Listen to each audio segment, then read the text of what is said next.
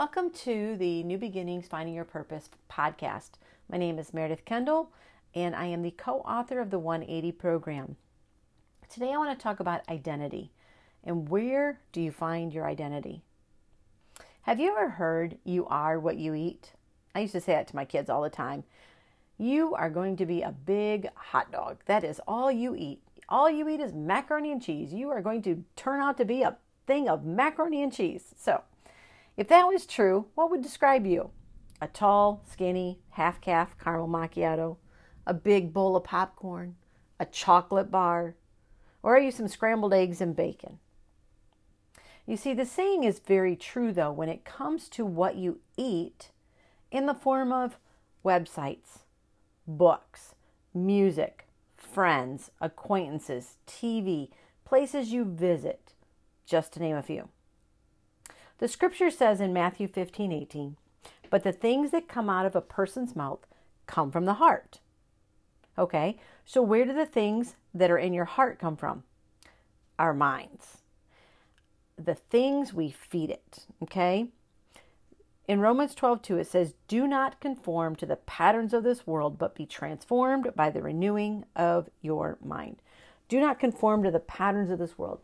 Our identity gets wrapped up in what the world says we should be, who they say we should be, how we should be, okay? But the scripture says that in our minds, the things that we feed, so we're not supposed to conform to the patterns of this world, but be transformed by the renewing of our mind. Do you know who created you? And I know, mom and dad. No, really, who created you? Psalms 139:13, for you created my inmost being. You knit me together in my mother's womb. I heard this morning during devotions that while God created us and knit us together in our mother's womb, He also instilled in us our calling, our passion, and who we would be. And somewhere along the lines, we lose that because we allow our identity to be just kind of convoluted with the world. Genesis 1:27 says, so God created mankind in His own image. In the image of God, He created them, male and female. He created them. So why do we worry so much about what the world says we need to be? Because God created us to be in relationships. We long for relationships, but sometimes when we are skewed in our thinking due to past trauma, past abuse, we easily fall into the trap that our identity should be validated by people, places, and things. We take all the hurts from our past, drown them in our anger, and then when we face the world, a few things can happen. We either hurt others before they hurt us, or we become so numb. We become so numb to the world that we become a doormat. We allow anyone and everything into our lives so we don't have to be alone. But when the people leave and in their trail they have caused much more trauma, somehow we feel that this is our lot in life. I deserve this because of my past. This is all that life has to offer me. The problem with these statements is they are lies straight from hell. Satan wants you to believe that there is no way God could love you because of all that you've done. And you may have lost earthly relationships because of this, but that is not God's MO. In the past, I've worked with young girls and their families have disowned them because of the hurt. And they've been hurt one too many times. I get it. I understand being hurt.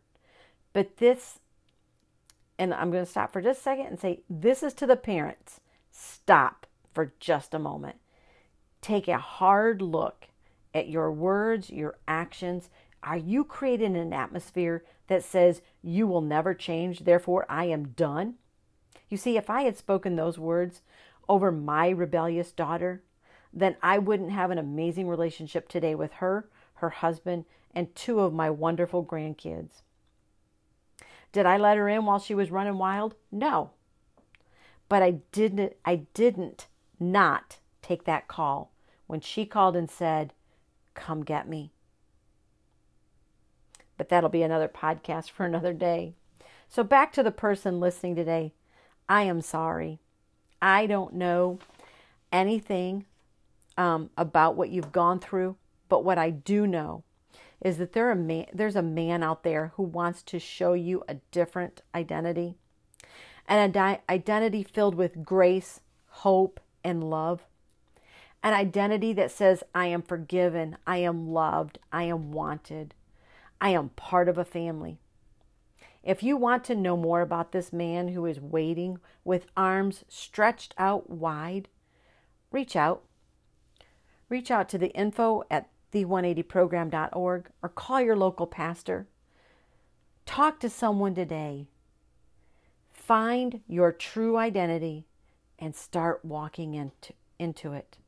Because see, Jesus created you. He left us here to do much more. He wants a relationship with you. God wants a relationship with you. And Jesus' arms are stretched out, waiting for you to run into him, to find your true identity today. Have a blessed day. And again, reach out, info at the180program.org or call a local pastor today and find out about this love, this relationship that Jesus wants to have with you so that you can find your true identity today.